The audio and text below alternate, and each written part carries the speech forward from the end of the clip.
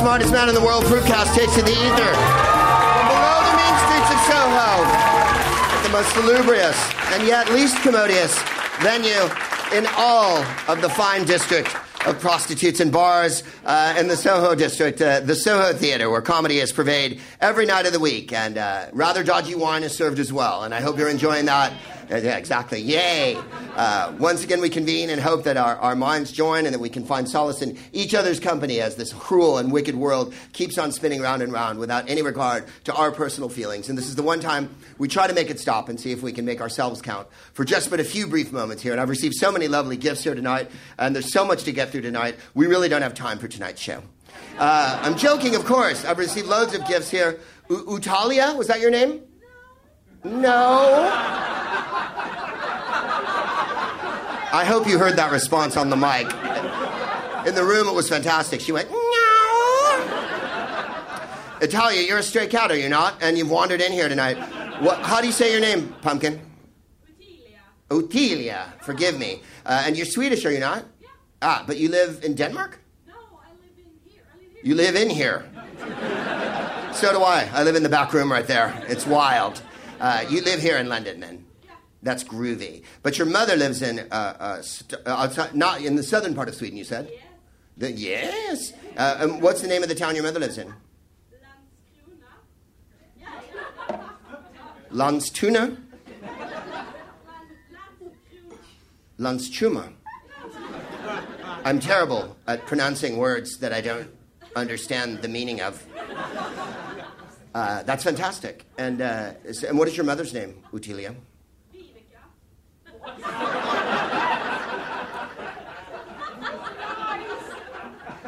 Are you fucking with me now? No, that's fantastic. Will you say your name again? Utilia. No, your name is Utilia. We've established that. Your mother's name was? Vivica. Vivica. Yeah. Oh, that was easy. See, it was the accent that intimidated me. I thought it was more like me or whatever, and it's Vivica, as we would say here in England. Because as you know, English people are resolute in two things. One, making sure that all foreigners feel unwelcome. And two, thank you. You see, the point of England is that it's an island. And even though there's been people here from all over, and in fact, if the Vikings had never got here and the French had never come over, people would still be painted blue with their ass hanging out on the island. They want to make sure that there's this thing called being English and Englishness and all that jazz, even though there have been black people here since time fucking began, and Vikings and every other manner of foreigner and whatnot. Never mind the Picts and the Angles and the Celts. The Angles, how did they walk? Were they always bent over? Hi, I'm an Angle. I'm a Pict. Stop it. I'm a Pict. Stop it. I'm a Pict. Stop it. It'll never heal. They tend to make, they'll say, oh, and where are you from? Because English people only have two accents, according to me. World War I toff and bad Cockney from a 60s gangster movie. Because those are the only two accents I can do. And I don't do them very well. So I say, oh, and where have you come from? And California. Oh, I say, yes, it's a bit warmer there. Is it? So how are you finding the weather here? And I'm like, well, you go outside and there it is. And they're like, oh, I see you're using sarcasm, are you? Well done. Well done for an American. Look at you. Next thing you'll be using irony. Why do you guys think you invented irony? Is it because you live in a place that's shit and you think it's shit? That's not ironic. That's depression. That's depression. It's not irony. It would be ironic if it was Italy and you thought it was shit. Do you understand that? Anyway, Utilia brought me this bottle that her mother, Vivica, made of a Swedish liquor, so she claims. And it's astounding smelling. I'm just going to let some people here smell it because you've got to... would you relax, Pumpkin Butter? Are you on Molly or something? Because you're talking. You're giving voice to your every thought. Here, smell this. Medicinal. Medicinal. I love medicinal. The thing about medicinal is you can always depend on it. What does Matt Dillon say in Drugstore Cowboy? You knew what was going to happen. You knew how you were going to feel when you took the drugs because the effects were clearly written on the label. And the crowd goes quiet and gives a very, very concerned laugh on that one. What do we call this alcohol, Utilia? I don't know. So your mother just cooks this up in the sink, does she? Back where I come from, in America, we have a show called Breaking Bad. And on that show, a lot of stuff's made up in the sink, Utilia. But it's usually not brown and smells like medicine. But there's no name. Is this a native drink to Sweden, then? Finish. Finnish? Oh, I can't drink all of it.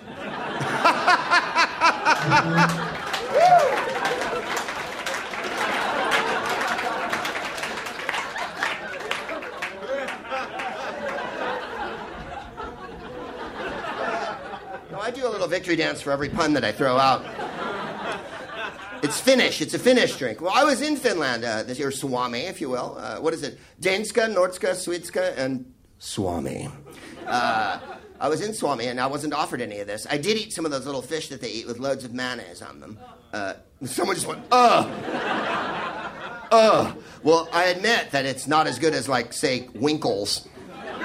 Or jellied eels, or some of the amazing shit you people get up to here.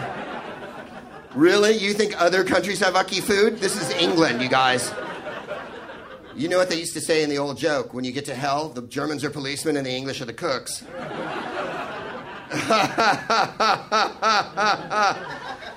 Well, there you are. Skull. Ooh. Oh, my God. That's fascinating. You know, there's a sweet aftertaste. First, there's a almost psychedelic burnt leaf feeling.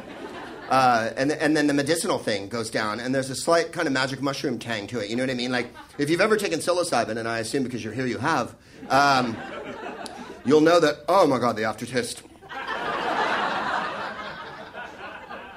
I feel as if Lassi Viren, the famous 10,000-meter runner from Finland, has trod across my mouth in his stocking feet after running the 10,000. The initial hit on this is pretty intense, and then afterward it's kind of sweet and almost like whiskey, almost like a Tullamore Dew or Lafroig or what's that other, Talisker? You know, the real smoky, peaty, what are those called, single malts? I don't know much about whiskey. There's two things I don't know anything about. Scotch, yes, thank you. Someone in the back went, Scotch! Yes, whiskey, Scotch, whiskey. I don't know about whiskey that much because I don't drink the whiskey that much. Vodka's my, ooh, hi there. You little rascal, don't you ever hide from me again. Wash away the pain of the Finnish drink. It's not painful, it's good, it's really nice. I'm going to have one more quick hit. How much proof is this, by the way? Am I drinking something that later I'm going to be on a boat leading a crew of men? Am I going to end up in Greenland before the night's over? And then 2 weeks later, I'm in Canada, and I'm having sex with an animal, and I'm like, what the fuck? And everybody's like, you're our leader! And I'm like, I'm not. The effects wore off. I don't know what I'm doing here. My tie's wet. I'm wet. We will call this Poopland. Am I drinking something that's unbelievably strong, and I shouldn't really have a lot more? There's a Scandinavian answer. That's why Scandinavia gives out the Peace Prize, baby. Because they're diplo-fucking-matic. I said, am I going to get too high from drinking this? And she went, well, is it alcohol or is there drugs in here? No, yeah, no. No, yeah, no. Wow, that's not even a double negative. That's a double negative with a positive thrown in the middle of it to confuse me. What a confounding yes that was. No, yeah, no, well. Thank you very much, Ulrika, and I appreciate uvula. I thank you for that. It's not that bad. Does anyone want to hit? You. Does anyone have an empty glass? Yeah. You can have a little hit. Taste that shit and tell me what you think. Right? Interesting, exactly. The first, but then in a second, after you... Oh, she's tasting it now. Yeah, she almost made the kind of the barfy motion. But now, in a minute, though, after you breathe for a second. Breathe it in. Oh, now we're all drinking it at the table. I've started an elf cult here. Why don't you have some of this, and then you will be like we are? I will take you through the caves of Mordor, but no further. Fuck it, this is all right. Oh, Langor, funiculaka, la la la. Gentlemen, it's not sexual violation if you're wearing a helmet. Try to spare the narwhals. I just want to know that I can drink it. What do you think now? Freaky, right? What are you drinking? What were you drinking anyway? Lager? You're English. What were you drinking? What was it? You were drinking Jack Daniels. Jack Daniels? What, y'all from Tennessee and shit? Oh, yeah, you've been taken in by the giant billboards that are in the tube. Everywhere you take the tube in London. Like in America, they advertise Jack Daniels. There's ads on TV and shit like that. And it's always... And then like a truck rolls by and shit. And then some old redneck who doesn't have a gun strapped to his back walks up to a cask and taps it or something. And they go, here on the farm, there's two things they never have. Black people and respect for women's rights. That's where Jack Daniels comes in. Just about the time you got thinking everyone should be treated the same, a couple of cups of Jack Daniels puts you right back where you need to be. Get off my fucking property! When you're thinking about taking your M16 down to the Taco Bell to show everyone that you love freedom, it's time for a hearty glass of Jack Daniels.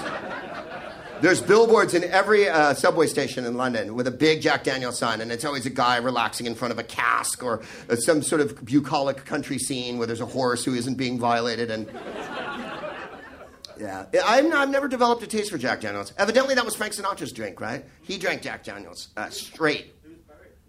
He was buried with a bottle of Jack Daniels? Really?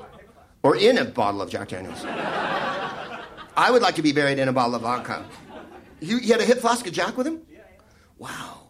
They also supposedly had a rule, and I don't know if it's true, the Rat Pack. You could light up smokes as much as you wanted, but you weren't supposed to smoke it down to the butt, because that meant you were too drunk. And before the show, they didn't wear their pants. I wear my pants, the trousers. Let's clear everything up because we're in England. People listening in America are like, pants, yes. And then, if I'd said it in America, I would have said it like this. They didn't wear their underpants. I don't wear my underpants before the show. Trousers.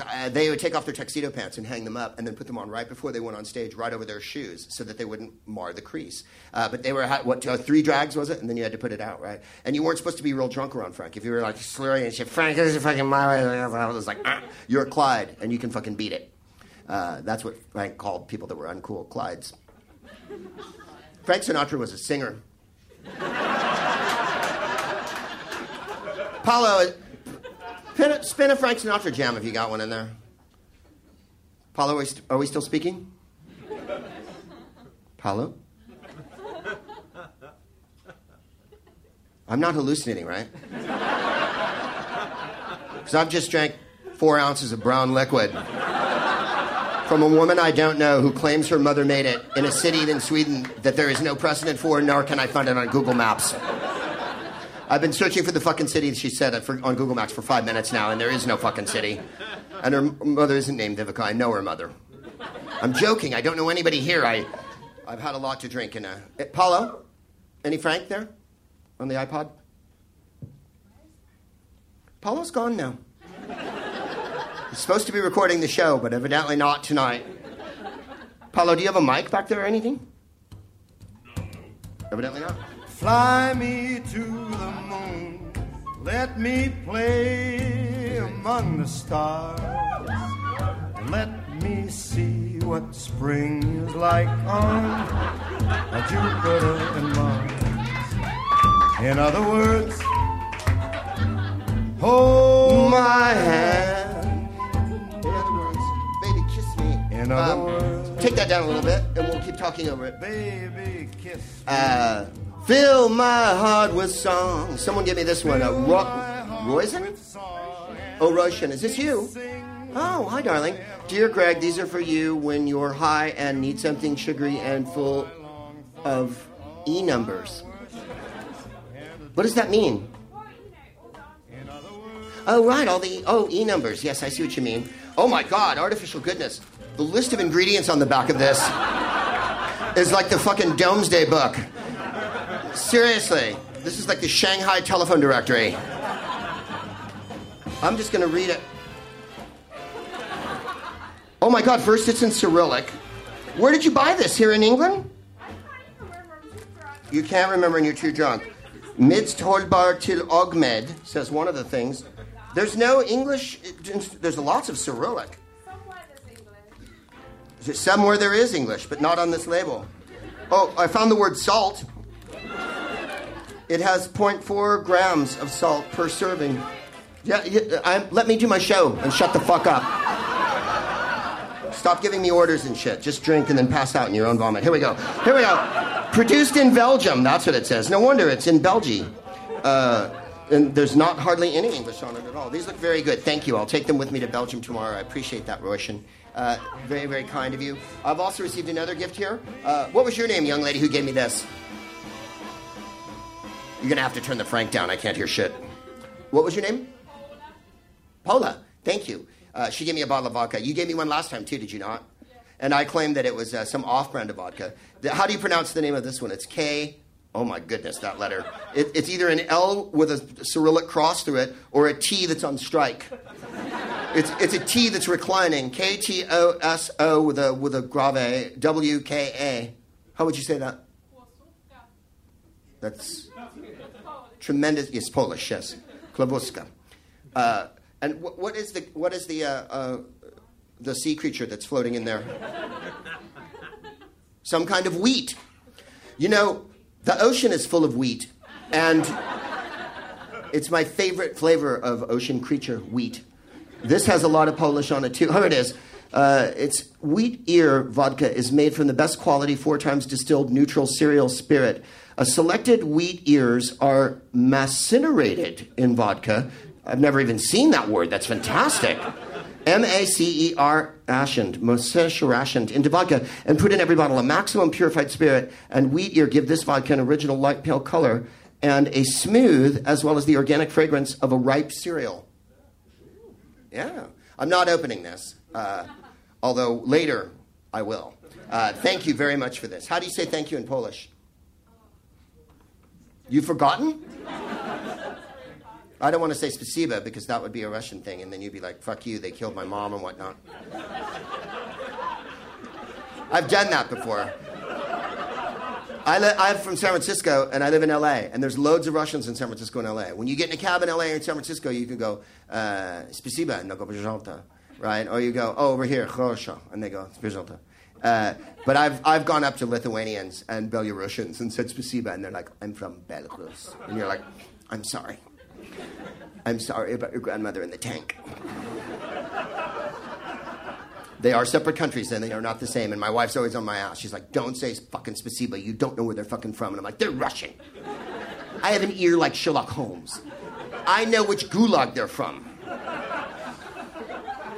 Have we figured out how to say thank you in Polish? Dziękuję or dzięki. Dzięki? Yeah. Dzięki? That's fantastic. Dzięki. And how would you say cheers then? Na zdrowie. No, na zdrowie. Well, all right. Glasnost. Thank you very much for that, darling. That was very kind of you. So many gifts, and I'm overwhelmed. Josephine has given me a gift here called 101 Alternatives to Suicide for Teens, Freaks, and Other Outlaws by Kate Bornstein. It's called Hello, Cruel World. Let's just say here. Do whatever you need. Oh, get out of hell free card, like Monopoly. It's the Monopoly man, but he has no face, and he's flying out of a cage. And it says, do whatever you need. Cock, I can't read. Do whatever you... Oh my God, I can only see my giant sweating head now. Pay no attention to the man behind the curtain. That's what my head looks like in this bottle. I am Oz, the great and powerful. I am Dorothy, the meek and mild. Silence, whippersnapper! Do whatever you need or want to do. This is like a punk lyric. This is Eddie and the Hot Rods. I'm tired of working day jobs with no thanks for what I do. Do whatever you need or want to do in order to make life worth living. Love who and how you want to love. Just don't be mean. Should you get sent to hell for doing something that isn't mean to someone, I'll do your time in hell for you. Kiss, kiss, Kate. Oh, that is so... Kate Bornstein gave that with the book. That is so nice. Thank you, Josephine, for that. Someone say stop. There we go. As I said, it's 101 alternatives to suicide. We had a wonderful comedian and a leading light in the world and someone who spread magic everywhere they went take their own life this year. I'm talking, of course, about Robin Williams. He was a person that I knew. I would like to say he was a friend. We weren't mates that ran together, but I knew him for a good long time, and we did lots of gigs together, and he was a lovely individual. And as I said after that show, if you're thinking about it, don't think about it. Go outside, take a walk, eat an apple, call a friend, do something.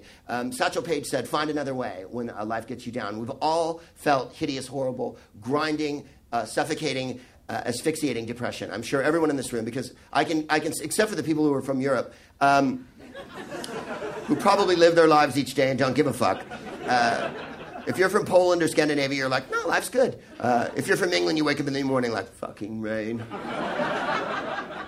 And then if you wake up one day, fucking wind. It doesn't really matter here in England. It doesn't matter what it is. People here are determined to be depressed. I mean, who can blame you? You get up in the morning and David Cameron's on TV. You're like, whatever.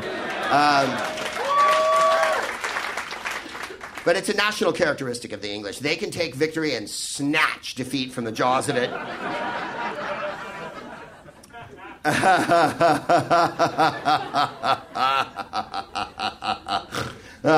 Here they call it being eccentric. Everyone else they call it being English. In any case, number 13, we landed on lucky 13 here, and it says, number 13, ask for help. One of the greatest things about asking for help is that you might actually get some. My wife was telling me to do this today, in fact. She was saying, it's called the Benjamin Franklin theory, or the Benjamin Franklin clause, or whatever.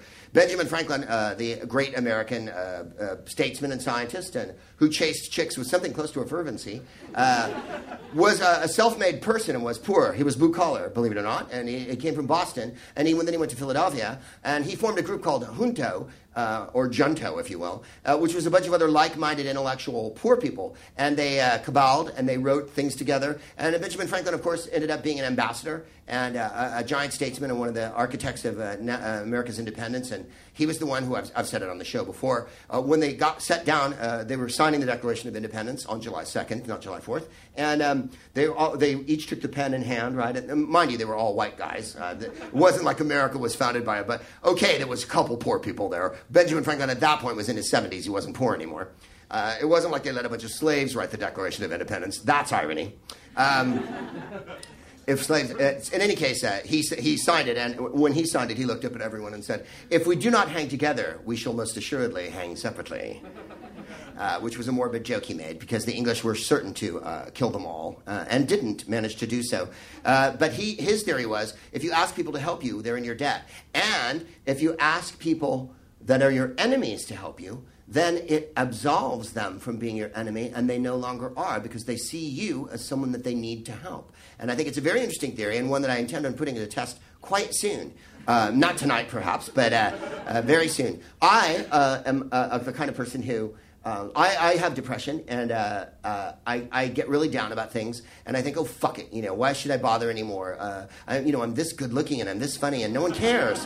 And I'm joking, of course. Jesus Christ, you guys. Fucking comedy show and shit. Then why are you talking about something so serious? Because I think it's important. But also, I'm real hesitant to ask people for help. I really am. I don't even like to ask the people I'm paying to help me. Because I'm fussy and finicky and shit like that. And my idea of a good time is to sit at home alone and have a sponge inside me. So, obviously I'm social.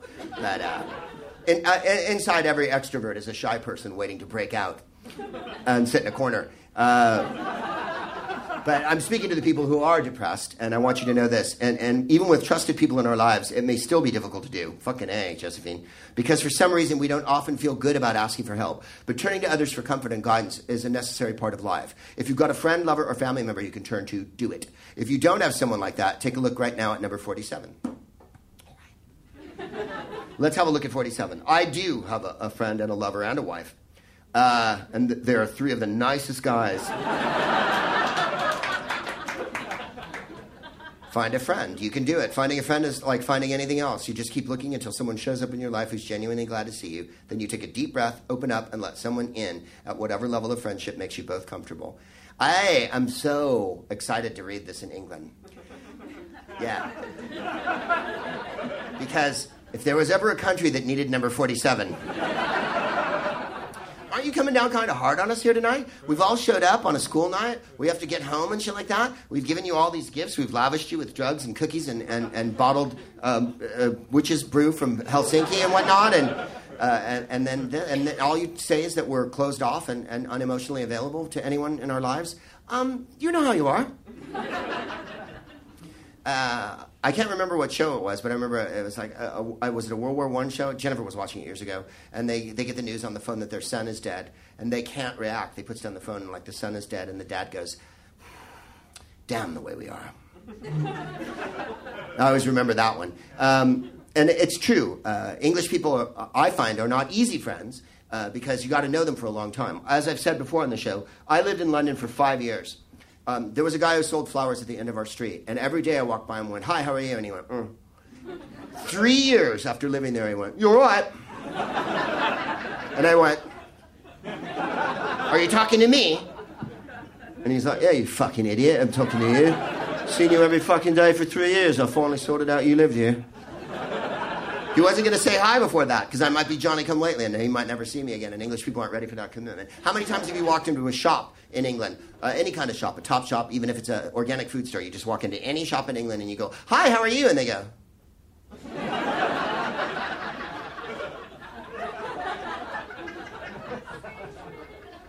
People don't want to talk to you. They haven't been introduced. If you go to France and you don't say hi, they're not going to serve you. If you don't say bonjour, they're not going to serve you, and you have to sing it. Bonjour. Find a friend. Keep in mind that people who love you feel great when you turn to them for help. Thank you. You're right. You're right, Jennifer. They do feel great when you turn to them for help. I've got a lot of friends I need to turn to for help. I got a lot of work to do. What can I tell you? So do total strangers. It gives us the opportunity to do something good for someone. Well, thank you. I don't consider you total strangers. I consider you friends because you've come to this. And I consider everyone who comes to the show and listens to it, someone within the sound of my voice, to be connected. And that's been the most profound part of doing this show over the last 3 years, is the fact that everywhere I've gone all over the world, I find that I connect with almost everyone that we talk to and everyone we meet. And it's changed my life because, as I said, I'm a closed-off depressive. But you seem like an extroverted, show-off, never fucking stop talking, smarty boots, know-it-all. I am. But at the same time, did Robin Williams seem at all shy to you? He was quite shy. He was covering up by being inconceivably manic and hilarious. Could you be as funny as him? I don't think so. So do total strangers. It gives us the opportunity to do something good for someone. Please use this alternative as frequently as you possibly can, because the whole world gets better every time you do. Thank you very much for this, Josephine. That was very lovely of you. And how's everything going for you? All right. It's all right? Difficult? Difficult. How much longer? Yeah, you don't know. But thank you very much for this, Josephine. I truly appreciate it. And I will read the whole thing. And I love the Get Out of Hell free card. I am so sick of fucking people's judgment. In America this week, I mean, we're talking about in Texas and in all these different states, Arizona, gay rights are all over the board in the United States, right? The Supreme Court is somehow, even though women's reproductive rights aren't as big of an issue because they're women, gay rights are a huge issue right now. And every state, one by one, and I think we're up to 15, 18 states in the United States where gay marriage is legal and stuff like that. And there's still people who are digging their heels in and saying it's unnatural. You may have heard Pope Francis today introduced an edict in front of the, whatever ruling body works in the Vatican, the Congress of Homosexually Latent Men who molested boys and wear red robes, or whatever the fuck they're called, who impugn everyone else morally. And they're not ready for it yet in the Catholic religion. But I think Francis is going to get there, and I dig him for that. Yes, it's a giant corporation, and it's an unassailably evil fucking entity that's been around for thousands of years. However, on the other side of that, if they were to accept gays, that would go a long way, wouldn't it, in a lot of people's minds. For me, the problem with religion is religion gets in the way of thinking, and critical thinking and emotional thinking. And how could you possibly believe that someone's sexuality or the people they choose to love or that their gender are any reason to dismiss them or to make them less valid as a person. I was in North Carolina recently and ran into a person who was very close-minded. I won't go into the details, but he was talking about dwarves and midgets who prefer in America to be called little people. And he went, I don't see why we have to be so sensitive about everyone's feeling. You can imagine what he looked like from the way I'm talking. And they said, well, what do you think, Greg? And I said, well, I think everyone, regardless of gender, race, or their size, deserves respect. And then he was like, well, you don't like me or whatever. And I went, you are proud of your ignorance as if it was a show pony you raised. And he went, like that. And I was like, there's a lot of things to be proud of in this world, but being ignorant and closed-minded is not the biggest thing you can be proud of. I don't think I'm so open-minded or I am even so smart, but I certainly know that, that there's no reason to get down on people for that. And I think that it's extraordinarily instructive to start at the very basic level of reaching out to people that are near you and people even that aren't near you, that you just meet. I was watching Groundhog Day with my wife. Jennifer picked it for the film club. We showed it a month ago before we showed A Married a Witch. And the thing about the movie Groundhog Day, if you've never seen it, is he's a closed-off, shut-off show business jerk. And I'm sitting right here. I can hear myself. And he thinks he's so smart and funny all the time. And but he meets a woman, of course, who is completely open. And he says to her late in the picture, and it's one of Harold Ramis or whoever wrote the screenplay, Dan Green, I guess, whatever, I can't remember his last name. She's kinder to strangers than any person I've ever met. And there's something really profound in that, right? It's one thing to be kind to people you know. It's one thing to be kind to people in your circle. It's one thing to be kind to people who are above you who can help you. It's another thing to be kind to fucking everyone simply because it's something you should do. As we say in Yiddish or in German, to be a mensch. And it doesn't mean a man. It means a human being. And being a human being is an important thing. Isn't the boring preachy part coming a little earlier tonight than usual? Well, it's the gifts. It's the witches' drinks. It's the cookies. It's the... Straight from the tree of life, I picked me a plum.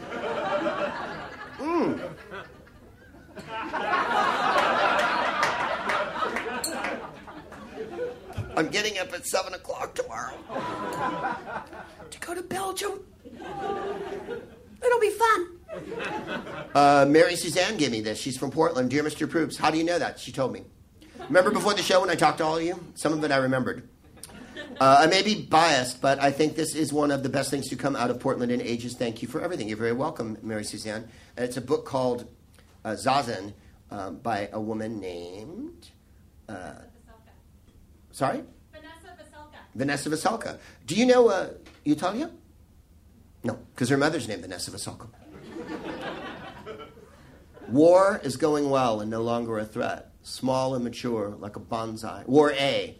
War B is in full flower. Its thin green shoots reaching across the ocean floor like fiber optic cable. The TVs are on all the time now. The lights dim and everyone moves in amber. They flicker like votives. That's what we will be one day. All be one day. Insects in sap, strange jewels. That's the preface. Wow. Here's the first line. Chapter 1. Burning ants. I went to work and a guy I waited on said he was leaving. He said everyone knew he was pulling out. Canada's just not far enough, mostly Mexico. A bunch to Thailand, some to Bali. This looks good. Somewhere in Della's consumptive industrial wasteland of a city, a bomb goes off. Wow, that looks interesting. Thank you very much for that. And then who gave me the Philip Larkin book? Me. What was your name, sir? Mark. Mark, you gave me the Philip Larkin book, and you also gave me some other stuff that was just lovely. Thank you very much for that. You're very welcome, sir. Thank you. I won't be taking that to Belgium, as far as for the purposes of this podcast go. In my own personal life, there's no telling what can happen. This is the life story of Philip Larkin, and we've repeated his poem here many times on the show. They fuck you up, your mom and dad. They don't mean to, but they do. This is, I guess, a biography of him. Anthony Thwaite's edition of Philip Larkin's letters was published in 1992, and Andrew Motion's biography came out a year later. Larkin's enemies seized on the dude's disclosures with a frenzy hardly well. There's no kidding. This one is called First Boredom, Then Fear by Richard Bradford. By the way, that's the Proops family crest. First boredom, then fear! Wow, this looks really good. Thank you very much for this. It looks fucking amazing. We're going to start the show really, really soon. A couple of things before we get going here. People write me, and if you want to write me, you may, of course, at smartest@aspecialthing.com. If you want to write me personally, it's fanmail4greg@gmail.com. Go.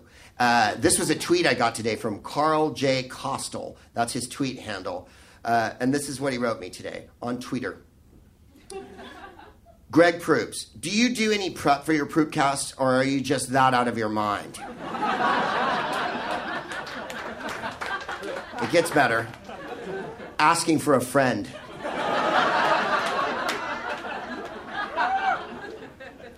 Well, we covered that in chapter 47 of 101 Alternatives. I'd like to know which friend you're asking for, Carl J. Kostel.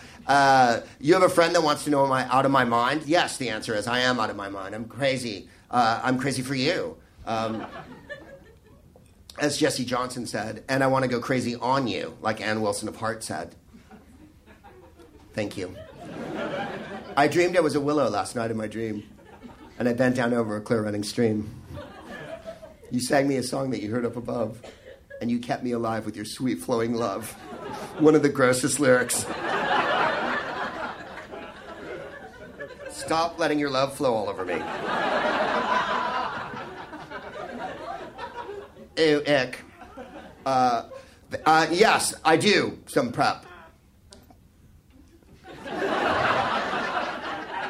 I mean, I don't fucking spend all day. No, I think of shit to say. And as I've discussed on the show a million times, Jennifer often gives me things to talk about and points me in the direction of topics I might be covering and whatnot. So yes, I do some prep before the show. And yes, I am. So the answer is yes and yes. I am just that out of my mind. I am out of my mind enough to believe that I can talk for an hour and a half all by myself and that it's somehow as entertaining as having a group of writers prepare something funny.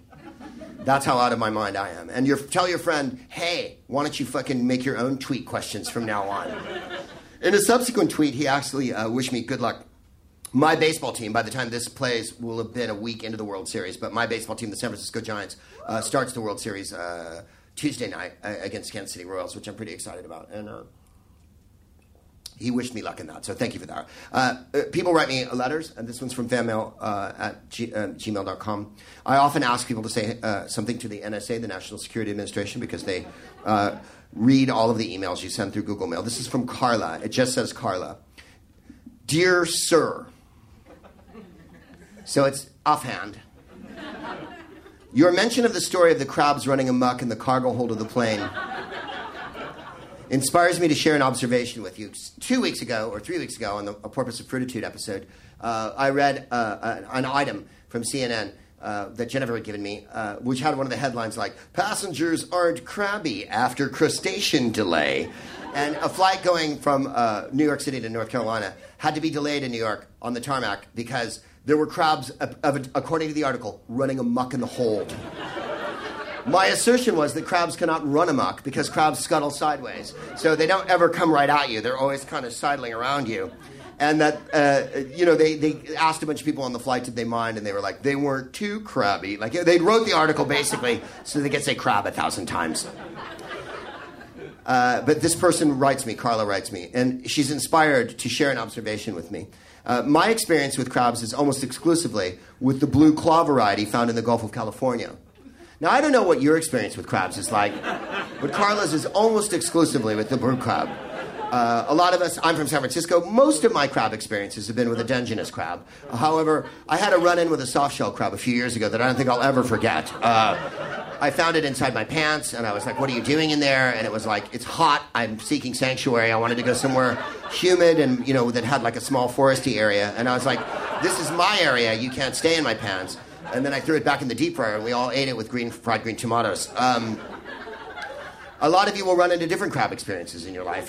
If you've ever lived in a shell, you know that often there'll be a hermit crab inside there already. And you'll be like, God, I'm safe. Finally, I'm away from that moray eel. I'm hiding in a shell. And then behind you, pong, pong, hey, this is my shell. And you're like, oh, fuck, it's a hermit crab shell. I should have known you'd fucking take up residence in here. But hermit crabs will live in anything. They won't just live in a shell. They'll live in a jar. They'll live in a thimble. Whatever they can fit in, really. But we all have different crab experiences. I mean, the people flying from New York, they never even saw those crabs in the hold. They only heard about it later. And that's why they weren't that crabby. And occurred in this is the part that's fairly astounding because of how specific it is. My experience with crabs is almost exclusively with the blue claw variety found in the Gulf of California and occurred intermittently between the ages of 8 and 12.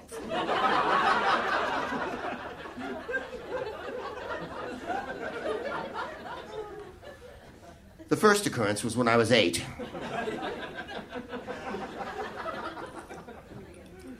My mother and I were strolling along the beach on the Gulf of California, Baja, if you will, when a blue claw crab came up to us and was like, "Hey, lady, you just stepped on one of my children."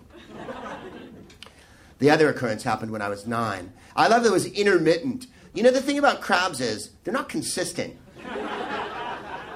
You know, they're piecemeal. You know what I mean? They'll come at you, but then they fuck off, and then they come back. I think it's something to do with the tides. While delicious, these crabs are also fearsome, aggressive, and fast, which is the other Proops family crest. First boredom, then fear. Then fearsome, aggressive, and fast. And then on top it says in Latin, delice. They do scuttle sideways, but they can haul ass when doing so. I don't really think of crabs hauling ass, but it's fantastic that they do. They will attack adults as well as children. Will they? Fuck. I've never seen a crab attack anyone. I've been to some crab places. Well, you know what, though? I don't run with the crabs. I run with the devil like David Lee Roth. Thank you. I live my life like there's no tomorrow. What I've got, I've had to steal. No, I don't mind. I have to beg and borrow. Yes, I'm living at a pace that kills. Running with the devil.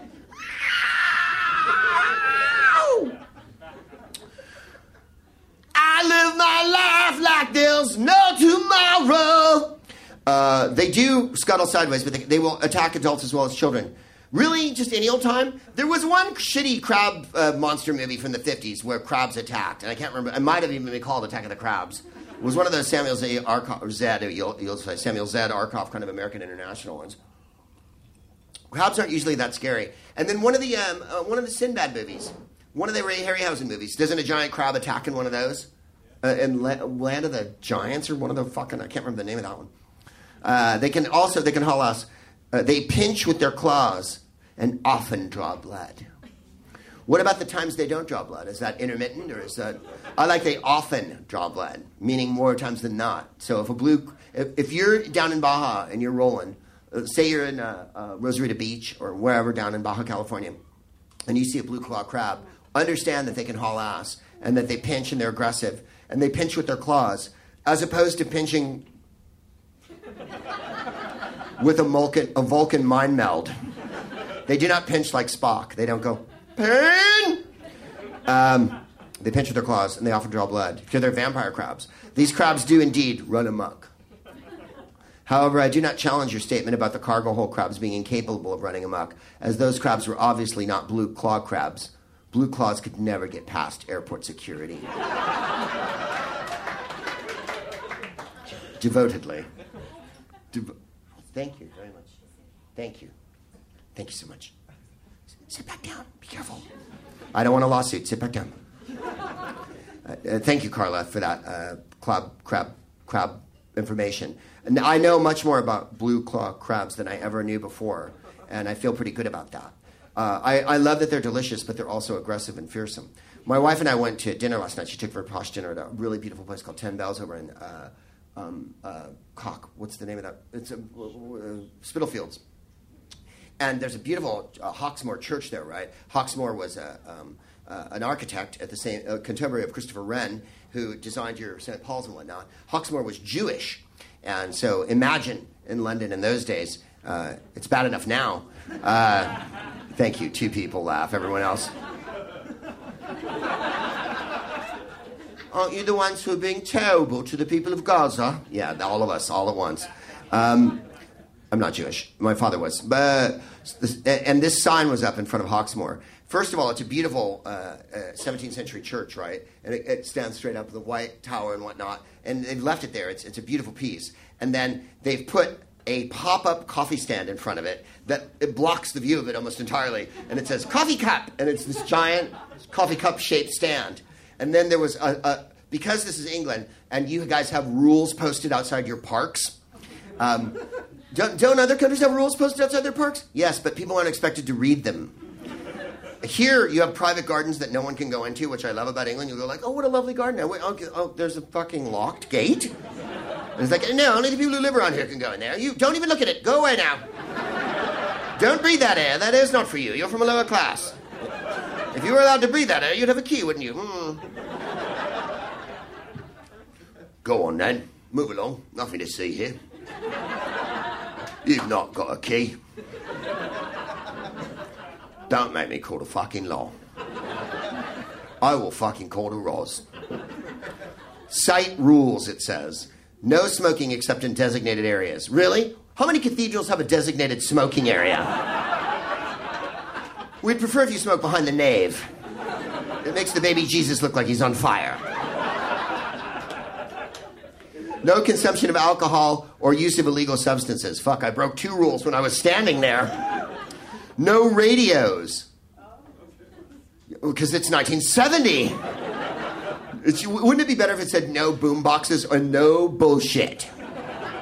No radios or other music devices. I think you'll find a lot of people are walking around London with buds in their ears and these attached to them going like this. You don't really see a lot of people walking around with a fucking radio up to their ear anymore. Although really we all should, shouldn't we? Radios were fucking fun.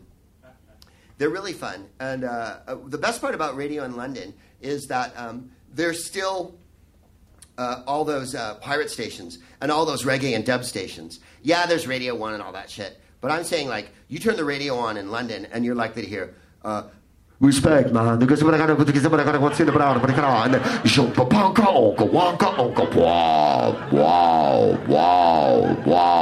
wow, Saturday,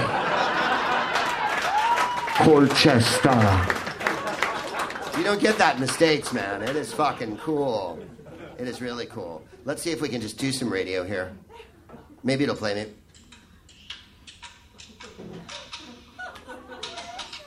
I think y'all remember this song.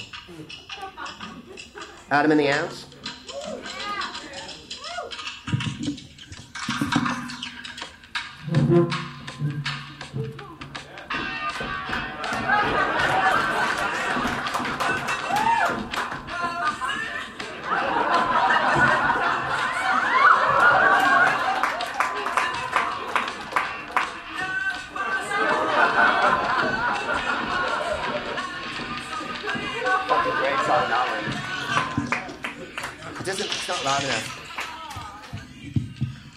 I just thought it'd be fun to play one off the phone. It was so important to make that noise in the 80s. No radios or other music devices. No shouting or swearing. Fucking A. It's a church. No inappropriate dress. Or removal of shirts. How many times have you been in front of a 1600s cathedral and gone, I am so hot. I have got to take this off. So take off all your clothes. No offensive language or behavior. Now, who says what's to be offensive? You know what I mean? I mean, yeah, anyone can say like, hey, you fat cocksucker. That's kind of offensive. But what if someone goes like, I'm voting UKIP in the next election? Isn't that kind of offensive too? You know what I mean? I mean, offense is in the eye of the beholder, is it not? So for me, that one's like, wow. Because, when people say shit like I was watching my baseball team the other night, and they were interviewing a cat who had a famous home run, Travis Ishikawa, and they said, well, tell us about hitting the home run. And he goes, I just want to thank the Lord Jesus Christ. And I was like, did he really help you hit that homer? I mean, I'm grateful to any entity, but as you know, I'm pantheistic. I believe in all the gods. That's why there's so many talismans and weird shit around me at all times. I have more good luck charms than you could possibly imagine. I'm as superstitious as a fucking druid. And I just really don't think we should leave the gods out. What we did was we created all these gods, and then we let them die off one by one, and there's no reason for it. I mean, here we are on Sunday, and then tomorrow is Monday, and then Wednesday is Woden's Day. Tuesday's Chu, the god of war. And Thursday is Thor's Day, right? And then the Romans, they put the equal Roman gods to all of those, right? So in all the Latin languages. So I think the gods are around us all the time. It's just that we don't pay them any fucking attention anymore. But when you think of Wednesday as Woden's Day, it makes it a lot funner than just fucking Wednesday. Because people go, fucking hump day, innit? And you're like, yeah, that's tired. Like every other day someone tweets me, every time I see your name, I think Greg poops. Have you ever heard that? And I'm like, yeah. Approximately 4 billion times since the age of 4. But when you think of Woden's Day, it makes you think, you know, a little bit of this, fucking spiked helmet. I'm going to fucking attack my office when I get in there today. I'm going to come into my cubicle. I'm going to have my cock out. I'm going to put a push pin through the end of it. Like a Mayan, you know, and just blood everywhere. And like, what are you guys doing? And like, I'm feeding the gods. As long as you don't take your shirt off, we'll be okay in front of Hawksmoor here. And then this one is my favorite one. Do not indulge in horseplay.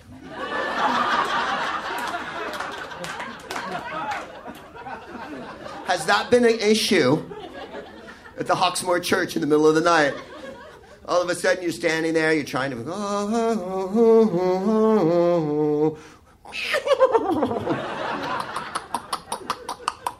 I never do horseplay. I do unicorn play. Because I am Tylenol with codeine. If you wish to come and visit us, we'll have already played Belgium. We'll have already played Stockholm. You can come and see us at the Maui Comedy Festival in Hawaii on the island of Maui. We'll be there the whole week, October 29th through the 2nd of November. And we're going to play on the Thursday that we're going to do the podcast. The Greg Proops Film Club will be on the 12th of November. I don't know what we're showing yet. We haven't decided. I think it's going to be a Pam Grier blaxploitation movie. That's what we're leaning toward at this point. Probably Coffee. Not Foxy Brown, but we might go Foxy Brown. And then the 20th to the 22nd, I'll be at the Sacramento Punchline. The 29th, I'll be at the Bell House in Brooklyn. Come and visit us there. December 4th through 6th, the Helium in Portland. December 10th, Up Comedy in Chicago. December 13th, I'll be doing stand-up at the Bloomington Center for the Performing Arts in Bloomington, Illinois.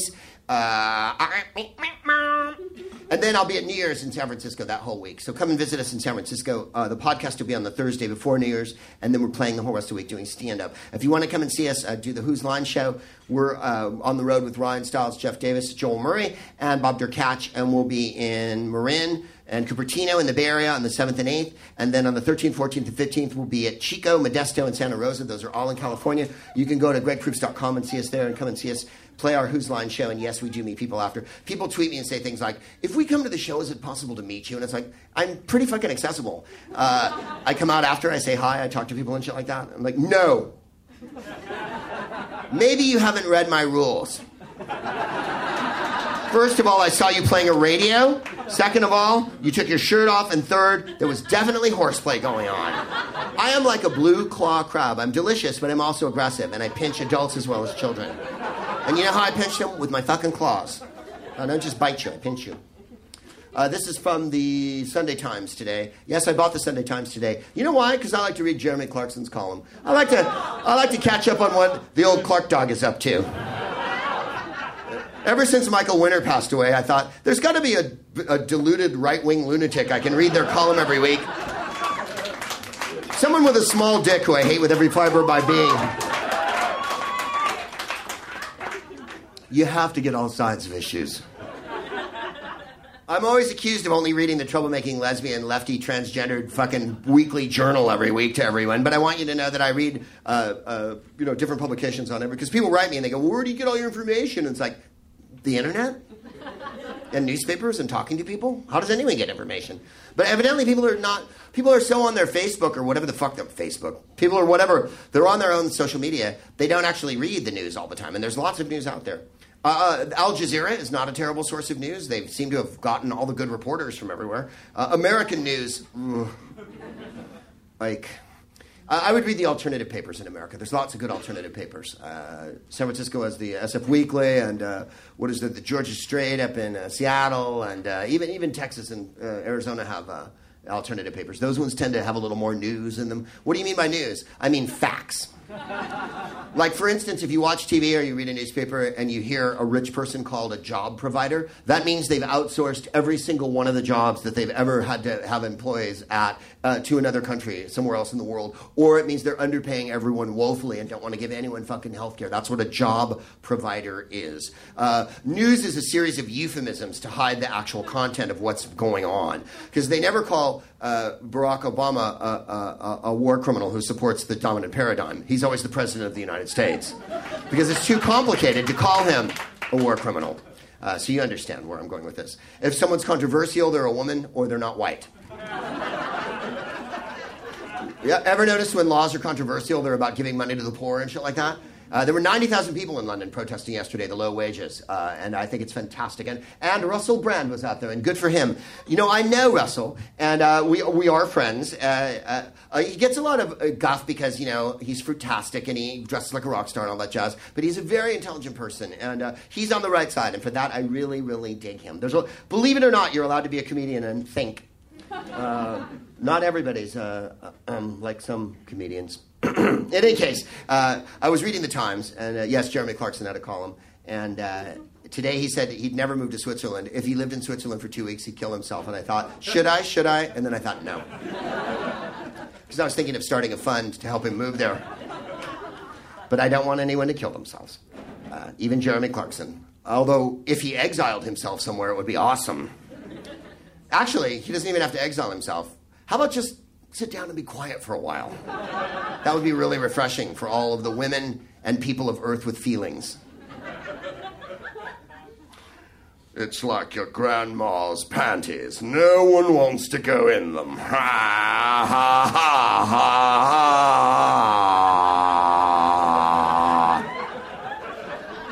We were flying home a couple of times ago from England, me and Jennifer, and we were, you know how people watch movies the whole flight and whatnot? And I do too. I watched Wolf of Wall Street. I watched some good movies. Oh, Grand Budapest Hotel, fucking glorious. And I'm watching a picture, and the couple in front of me is both watching Top Gear the whole time. Like it's a 13-hour flight, and you're like, how much Top Gear can you fucking watch? This car's going really fast. It's almost as if my dick wasn't a minuscule toothpick with an inferiority complex. I couldn't fuck a snail because my cock's not hard enough to ever measure up to that thorny protuberance. Like, you're like, what is it about Top Gear that's entertaining to you? I don't get... Well, I like cars. I want to watch shows with cars in them. Really? I like dinosaurs. I don't watch Jurassic Park 3 every day. He's probably a nice person.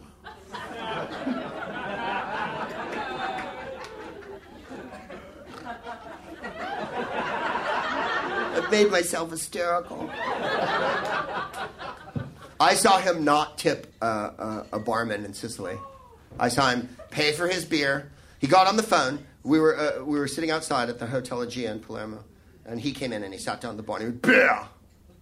And the guy brought him a beer and he went, we're here in Palermo on a rally, but I don't think we can get the insurance for it.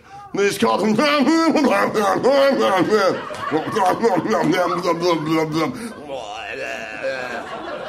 he put the phone away, went over to pay for the beer, and took all of his change back and put it in his pocket. And I was like, you cock.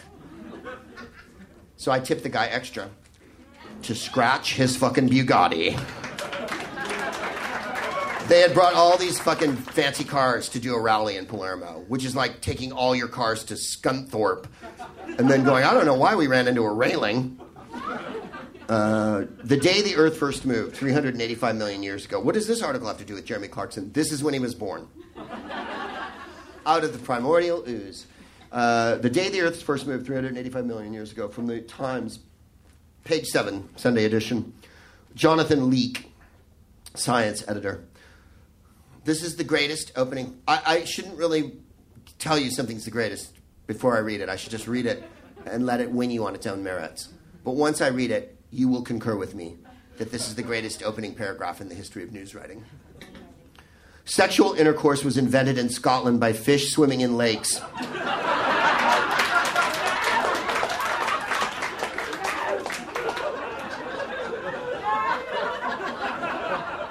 Invented? Surely it was already there. Invented?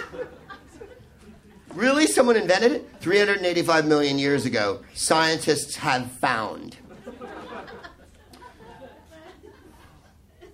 Hey, you.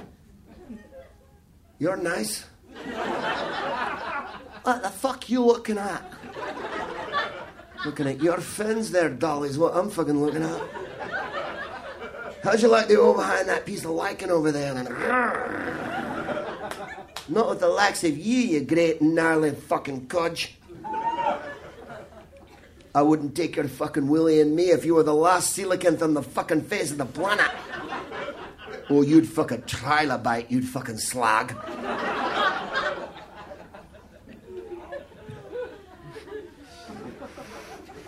If there's one place that could be more unsanitary than anything on Earth, it is a lake in Scotland 385 million years ago.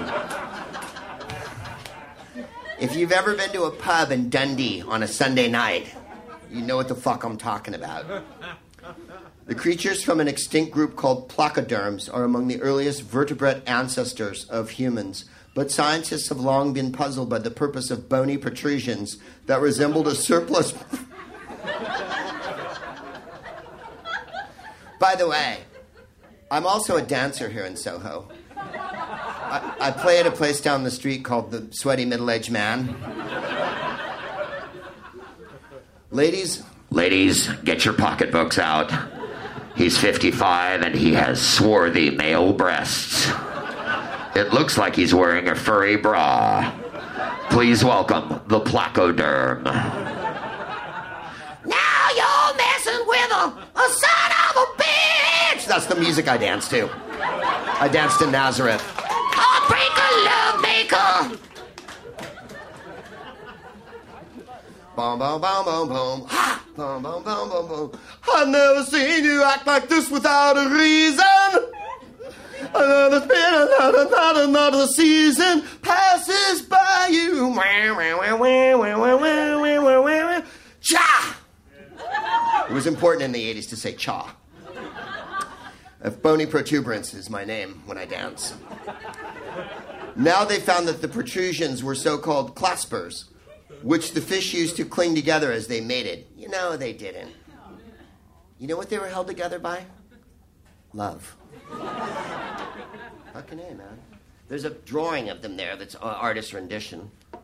One fish got up next to the other fish and said, "You want to invent something?" And the other one went, "Fuck you, that trick worked on my mother." And then the other one went, "I fucked your fucking mother, that's why I'm so fat. Every time I fucked her, she gave me a cookie."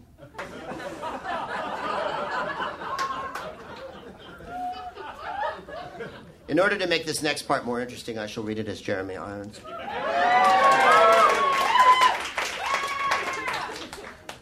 Placoderm fossils have been found in Orkney in northern Scotland, around John O'Groats. These are among the bleakest parts of Scotland and may seem unlikely places for anything to evolve. But in the time when the species Microbrachius Dicky was evolving, these areas would have been hot. A full research paper will be published by Nature. Oh, hooray. Such an inventive history meant that there were key copulation suspects. The male of the species, Inciscutum ricketi, caused excitement because its clasper seemed to have developed the earliest known erectile tissue.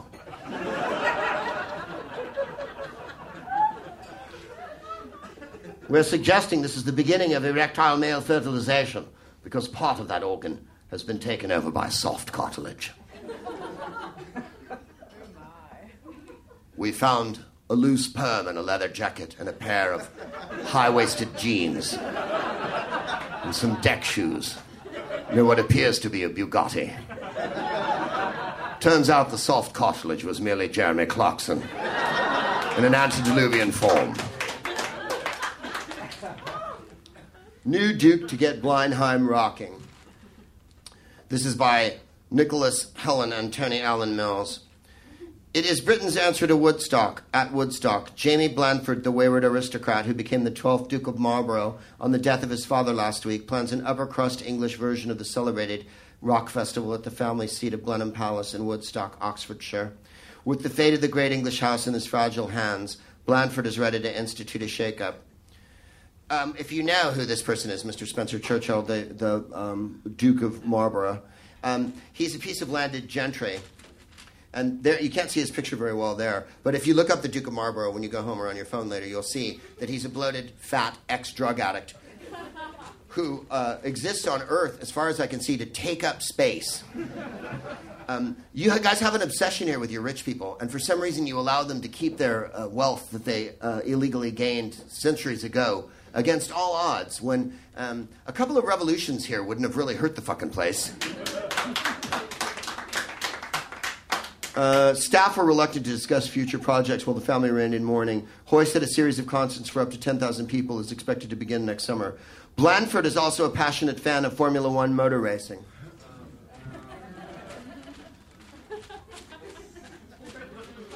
Now, I'm the first one to allow people to do whatever they want with their lives.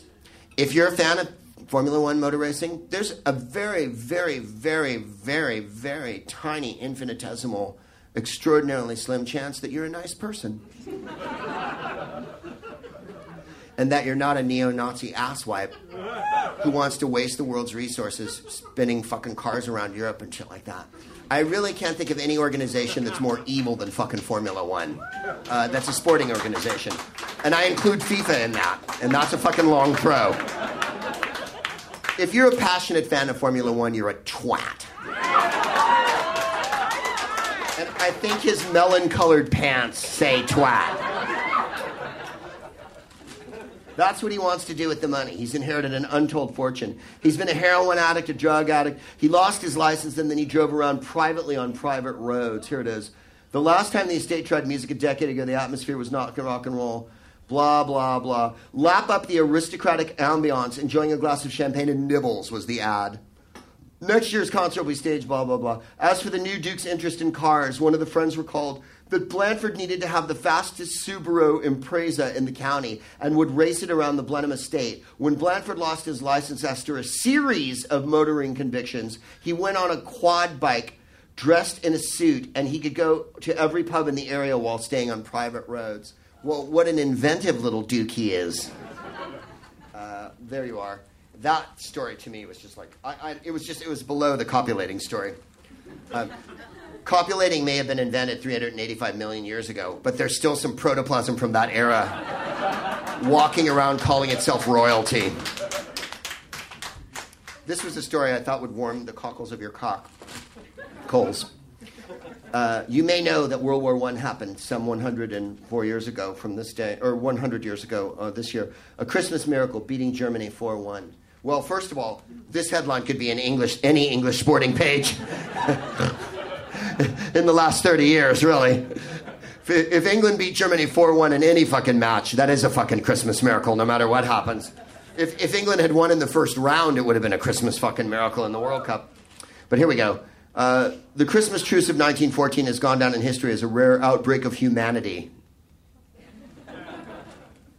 In the carnage of First World War, when rank-and-file soldiers laid down their weapons, shared a drink, and broke into a spontaneous football match. New research has now established at least 15 separate matches were played in no man's land along the then 20-mile British stretch of the Western Front, and that one of the kickabouts ended in a 4-1 victory for the British troops. What I love is that it's not so much significant that the British and German troops set down their arms, went out, shook hands with each other, shared smokes, got drinks, ate food together. This was against the orders of all the high command, mind you. This was people in trenches facing each other across no man's land, actually stopped on Christmas Day and fucking went out, shook hands, made friends, and played football together. The significant part for the English paper, especially the Times, is that England won one of the matches.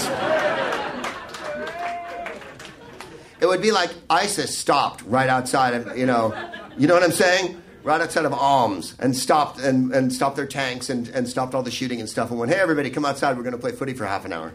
And the English papers would be like, and the Islamic State won 3-0. They found a soldier's diary. It began with the sound of German carols. Here it is. This is the part that I really enjoyed. I've heard about this story before, but I haven't really read about it. 15 documented games. Some played with tin cans. 3 ended in a 3-2 defeat. I love how there's this many scores recorded. It's author Pierre Termanius, author of The Christmas Match, Football in No Man's Land, published next month. His book covers a different match between Scots and Sacs. Brian, it's a soldier named Harold Douglas Bryan, a sergeant in the 1st Battalion of the Scots Guards, wounded 3 times. He was uniquely one of 6 brothers to fight. Brian returned to the trenches near Ypres on December 19th after 7 weeks convalescence in Rouen from a foot injury. After his unit lost 45 men in half an hour on the night of December 23rd, the most strange thing happened on Christmas Day. It began with the sound of German carols floating over the trenches, and after breakfast, as his comrades enjoyed a smoke, a German officer and 2 men approached waving a white flag. A British officer jumped out of the trench to meet them, and after an exchange of cigars, agreed to keep up Christmas Day with them. The 2 sides met halfway between the trenches and exchanged lager and bully beef and biscuits. Plenty of them had lived in London, and so spoke English perfectly. Wrote Fry. I know. What's the point of all this, Greg? There doesn't need to be war, is the point of it. We create war. We instill war. We make war so that corporations and rich governments and entities that make money off war can have war. Some wars are unavoidable because we can't stop them. They happen on their own. This one that's going on in the Middle East, England and America are directly responsible for because we started all this bullshit and we created the instability that's led to the vacuum that's led to all this nonsense going on. We funded each and every one of these sides at some point during the last 25, 30, 50, 100 years, ever since the cocking Balfour Declaration was signed, right? So it's our fault in a lot of ways. I would just like to point out that when people are given the chance to not kill each other, they will take the chance not to kill each other. They will, in fact, smoke cigarettes together and play fucking footy. There was a boxing match, too, evidently, on the day. That's what Christmas is all about. I just think it's... there doesn't need to be intolerance. Intolerance is not a human state. Intolerance is created by organizations so that you'll feel superior or afraid or intimidated by another group, and therefore you have to be aggressive toward them or dismissive toward them or diminishing toward them. The idea that men and women are so inconceivably different that we can never understand each other is absolute nonsense. The idea that gay people are so other and foreign, the idea that your gender determines everything about you, all these fucking ideas that we know now are fluid and not written in stone. All these things that people have believed over time, that World War I was a righteous war, that World War II was a holy war, that was necessary to protect freedom and shit like that. The Germans spoke English. My family spoke German. FBI agents came to my father's house in Brooklyn to interview my family because we all spoke fucking German, because they spoke Yiddish, and Yiddish is largely German. It's ridiculous, the idea that there's any divide between us. The only divide between us is the one that they want to place between us, the artificial divide between all of us. Hating people on an individual basis is something I'm all for. It's imperative that you know who the assholes are in the world that are trying to keep you from love, that are trying to keep you from success, that are trying to keep you from the things you need. And what do you need in this world? 3 squares a day and someone to fucking hold. That's what you need in this world. And it's not provided by war, and it's not provided by bombing people, and it's not provided by giving the government more power, and it's not provided by spying. There's billions and hundreds of billions of dollars spent on watching our phones and listening to what we're talking about and reading all our fucking emails, and we're no more safe than we were when there was no money spent on it at all. When was that time, Greg? Never. Believe me, as long as there was an organization in place, the government's been spying on us. In the Roman Empire, I guarantee you, the Catholic Church, whatever organization you want to name, people have been spying on each other and creating war and creating dissent, disharmony, discontent, and discord. And it doesn't have to be that way. The Roman Empire is evil for a million different reasons, but there's one thing the Roman Empire purportedly worshipped. Like in America, we purportedly worship democracy and freedom. We say it all the time. We ram it down people's throats. We're free! If you were free, you wouldn't have to tell everyone you were free. You would simply be free and you wouldn't need to say it. And it was the idea of concord. Concord meaning agreement. Concord meaning we're all together. Concordance, right? And that is what I think the world needs to look at a little more strenuously than, people from Africa are carrying disease, they're the enemy. People from the Middle East are radical fundamentalists. People from Israel are all evil because they only kill small Palestinian children. Palestinians are evil because they blow up neighborhoods. Whatever fucking nonsense you've been taught, whatever fucking precepts you hold, men are different than women and therefore they can't understand each other. Women are bitches and are demanding and are gold diggers. Men are fucking overbearing and, that's true. That's true. I'm joking, of course. Men have the capacity to learn. How do you know this, Greg? Try to take a pig shopping. Pigs never whip out a credit card and buy anything, but men can do that. They can be taught to do that. Yeah, we're not all fucking bad.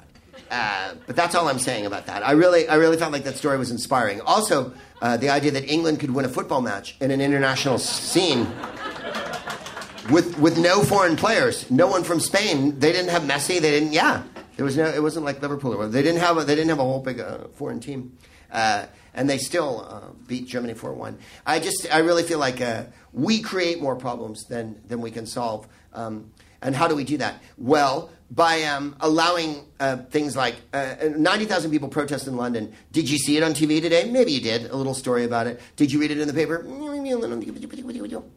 They don't want to talk about it. When Occupy occupied London, when Occupy occupied all over the United States, when Occupy occupies all over the world. And by the way, the Occupy movement is still going on and are still doing things like absolving people of debt and buying up debt in the United States and getting people houses. They're doing lots of good things. They weren't a bunch of scruffy hippies. The through line in the media was that they were urinating outside and therefore they were to be feared. But they're no more to be feared than anyone else in the world. You know who I fear? Ugly, icky white guys in rooms smoking cigars, getting blowjobs, making decisions. That's who I fucking fear. Because they do not have your welfare in mind, ladies and gentlemen. They do not have your welfare in mind. The people who want to withhold things from you, like medicine and healthcare and a living wage, and the idea that one drug is better than another drug, that alcohol and cigarettes are better than marijuana and or blah, blah, blah, blah, that those are death-dealing drugs. So along those lines, I picked up a copy of England's greatest newspaper, Sunday People. Proud to be independent. And it's a great paper. It's good fun. It really is. At the beginning, it says, corrections and complaints. If we have published anything that is factually inaccurate, please contact the reader's editor. How do I get this entire paper into an envelope? Every page of it is so good. Kelly Brook is dating someone now, and it says, Kelly Brook starred in her own hot Hollywood mystery when she was dined by one man, then suddenly hooked up with her former fiancé. The actress and model seems to be taking the hunk's arm as they leave Los Angeles restaurant Sugarfish before heading home in the Hollywood Hills. And then it says here, and this is what because her name's Kelly Brook, Dabbling Brook. Model is all smiles on a night out with mystery man. It's all Kelly mysterious, it says. And then flirty, Kelly out with hunk. And it's her basically kind of walking with a guy. And he's not hunky. His face looks like it was on fire and someone put it out with a frying pan.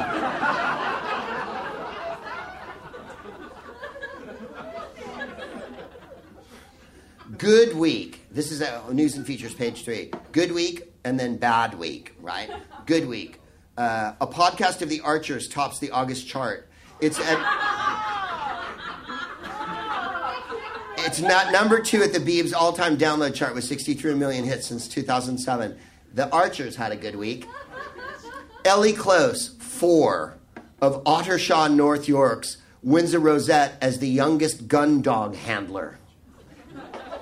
None of that makes sense whatsoever. Why does a 4-year-old have a gun dog? What the fuck's a gun dog?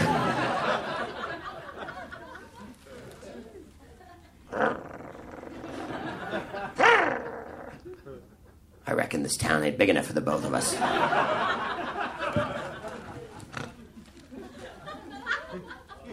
have a gun dog. Bad week. Barbie is falling out of favor as the doll's sales dropped by 21% in the past quarter compared with last year. There's no news in that paragraph. So compared to last year, it went down 21% in the past quarter. Do you realize how many variables are in that fucking sentence? That could mean they didn't sell quite as many. That might mean they sold 5 less. And I'm not here to put down Barbie. She's a fox. And I remember Skipper as well, and the Malibu van. I didn't own a Barbie. I'm not gay. I make no case for it. I know that a lot of households in America, G.I. Joe violated Barbie whenever he got a chance. And this was not the doing of adults. This was the doing of children. When the Barbie and the G.I. Joe got together, there was mayhem. And you know why? Barbie was fucking asking for it. I'm joking, Jesus. This is a bad week. Pop royalty, Jay-Z and wife Beyonce. How is it not pop royalty Beyonce and ugly ass husband Jay-Z? We're supposed to believe that he's good looking. You've seen what Jay-Z looks like.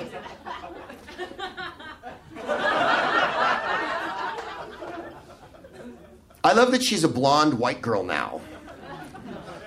Pop royalty Jay-Z and wife Beyonce are wrapped for being more interested in taking selfies than appreciating art on a private tour of the Louvre. I don't know if you saw the pictures of them at the Louvre. Every single picture of them at the Louvre was them in front of the Mona Lisa, them in front of the Winged Victory, them in front of whatever, like they're doing selfies. But how else would a rapper couple whose whole life is involved in their own self-aggrandizement, how else would they view the Louvre? You didn't think they were going to stand there with a fucking sketchbook, did you? And take detailed notes on the fucking Winged Victory of Samothrace. Beyonce made a 5-hour documentary about herself for HBO that had no humor in it. Then I thought of this.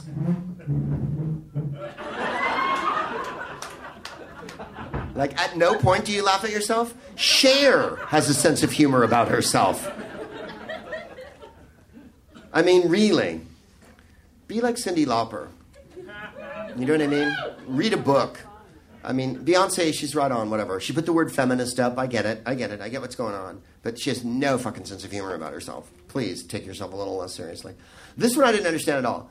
This is on the Voice of the Sunday People. Fire wage gaff Lord. David Cameron might have an excuse to keep Lord Freud, blah, blah, blah. Must everyone a welfare reformer. Oh, someone wants to reform welfare. And, of course, that makes him a fraud. Here's the one that I didn't get at all. Maybe you guys can explain this to me. End legal highs, says the headline. Users of legal highs are the first to admit they are worse than heroin.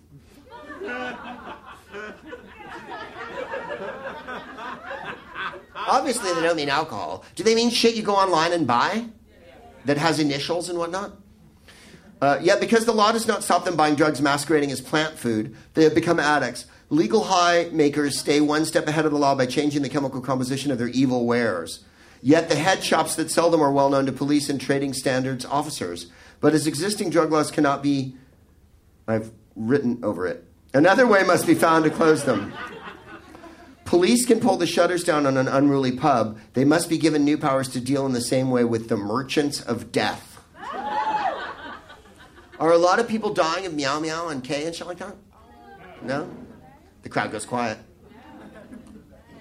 I presume that they keep, chemists work full time on inventing new drugs, and then they go online and sell them. Is my presumption. I don't buy anything that you can buy online from a Dutch website. Is not something I'm interested in getting high on. Not much. Merchants of death. You know who's a merchant of death? The British government, the American government. That's who's a merchant of fucking death, because we rain death on people all the fucking time. And there we go. Let's see here. Wife's racist question, a racist hot potato. We read about that in the last episode. Nigel Nelson, our man in Westminster. Let's skip him and go to this one here. Clarkson's dodging another close shave. Thank you. Jeremy Clarkson looks like he's trying to go incognito by growing a scruffy beard after his spot of argy-bargy. But his bald patch, pot belly, and trademark check shirt and jeans combo gave him away to diners at an E&O in Notting Hill, West London. The Top Gear host, 54. I'm older than him? God, I feel good about myself. Fucking, I'm hunky enough to date Dabbling Brook. Except the day I go to Sugarfish is the day I fucking pluck my own eyes out and feed them to a Doberman. The Top Gear host was forced to flee Argentina after a mob claimed the H982FKL plate on his Porsche was about the 1982 Falklands War. His look of misery may also have something to do with the points he got for speeding last week. Thank you. That was exactly the right laugh for that. And then it says, hairy moments, and these are the headlines I like most in England. Beardy Jezza. They called him Jezza. One diner said, quote, and by the way, no one said this. This is the Sunday People. I made this up. Someone made it up. Do you really think one diner said this? Excuse me, were you dining at E&O in Notting Hill last week? I was. Was Jezza there? I think so. Some scruffy motherfucker was walking around. He was wearing a tablecloth and he looked like, he was acting like an asshole. I don't know him. I think it was him. What did you think? Well, I'm a diner, and I said this. I was really shocked when I saw Clarkson at the restaurant. He looks a broken man. He seems to have let himself go with his grey beard and untidy hair. Who says that? Have you ever said anything like that? Have you ever... Look at that guy over there. Oh, my God, he looks to have let himself go with his grey beard and untidy hair.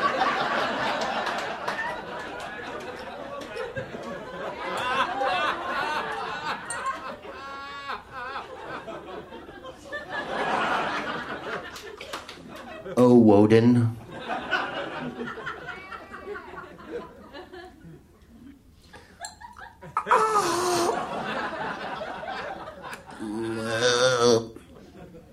We come from the land of the ice and snow and the midnight.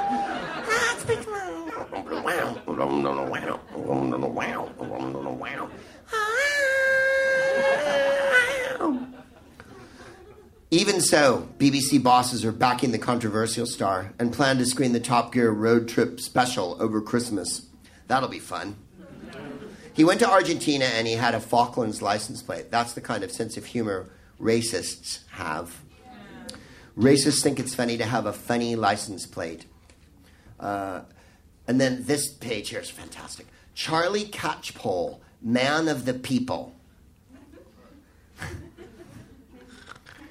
When a guy who looks like this, who's as red-faced as Charlie Catchpole is, what people? Whose people? This one relates to me personally. I was the voice of Bob the Builder in the United States for several years. Neil Morrissey did the voice here. Neil Morrissey was great. How's it going? Give us a cup of tea. Wendy, bring the caravan round. You can rebuild it. Oh, you can. Like, Neil's awesome. He's really awesome. It's like, what if Paul McCartney was Bob the Builder, you know? Like, I was going to play a song. Let's go. And then George Harrison is Wendy. Just tell me what you want me to build, and I'll build it.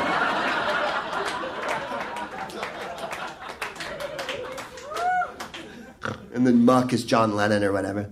I don't want to muck it out. You know. Bob fixed up like a Village People raver. Bob the Builder has been renovated. First on TV in 1998 with his catchphrase, "Can we fix it? Yes, we can." Really? Up until 1998, what did he say? Can't get to this till Wednesday. You can't get the staff. You just can't get the staff. My lorry's in the shop. I've dropped my spanner. I can't find it. The fuck did he say before that? He's Bob the fucking Builder. Can we fix it? Yes, we can. Is there going to be a bill? No, this is a fantasy world. This is Marigold Valley or whatever it was called. What was it called? Sunflower something. Didn't you say you did it? Only for 5 years. I don't remember everything about it. We used to record right over here in Soho, and I would go to Bar Italia and have an espresso, and then we'd have curry at lunch. I fucking love that gig. What was the voice, Greg? I'm doing it right now. Bob the Builder. Thank you. And then I would go, and then, Neil would go, "Oh, there's the water bottle. We've got to go and get the water bottle in the Marigold Valley." And then I'd dub it in, right? We'd listen to it, and I'd watch it, and I'd go, "Skip, go get Mac. Remember, reduce, reuse, and recycle." You'd think I'd remember his catchphrase. All I remember is the curry. Sometimes Chinese food, for real. It was good. It was a good gig. Should we reduce and reuse and recycle? Yeah, okay, sure. Yeah, exactly. Or have Chinese food. The thing about Bob the Builder is he's aimed at 2-year-olds. So when you're telling a 2-year-old to recycle, yuck. What does a 2-year-old possess that they can recycle? You know what I'm saying? Like a 35-year-old, yeah, put that fucking in the bin. Don't be an ass. A 2-year-old, oh, don't put those diapers in there. Gross. I mean, but we're starting them young. Yes, I get it. He now looks younger, taller, and slimmer. See, I was with fat lesbian Bob. His baggy dungarees. Oh, cock. Oh, Jesus, cock. I said we were going to leave. His baggy dungarees have been replaced with tight jeans. Fans complained on Twitter he looks like someone who overcharges for a job, drinks Carling, and votes UKIP. You've been the smartest cod in the world. I've been the smartest man in the world. Thank you very much for coming out. It's 11:10. I'm letting you go. Please catch your train. For every page you turn to a satchel page, for every bell that rings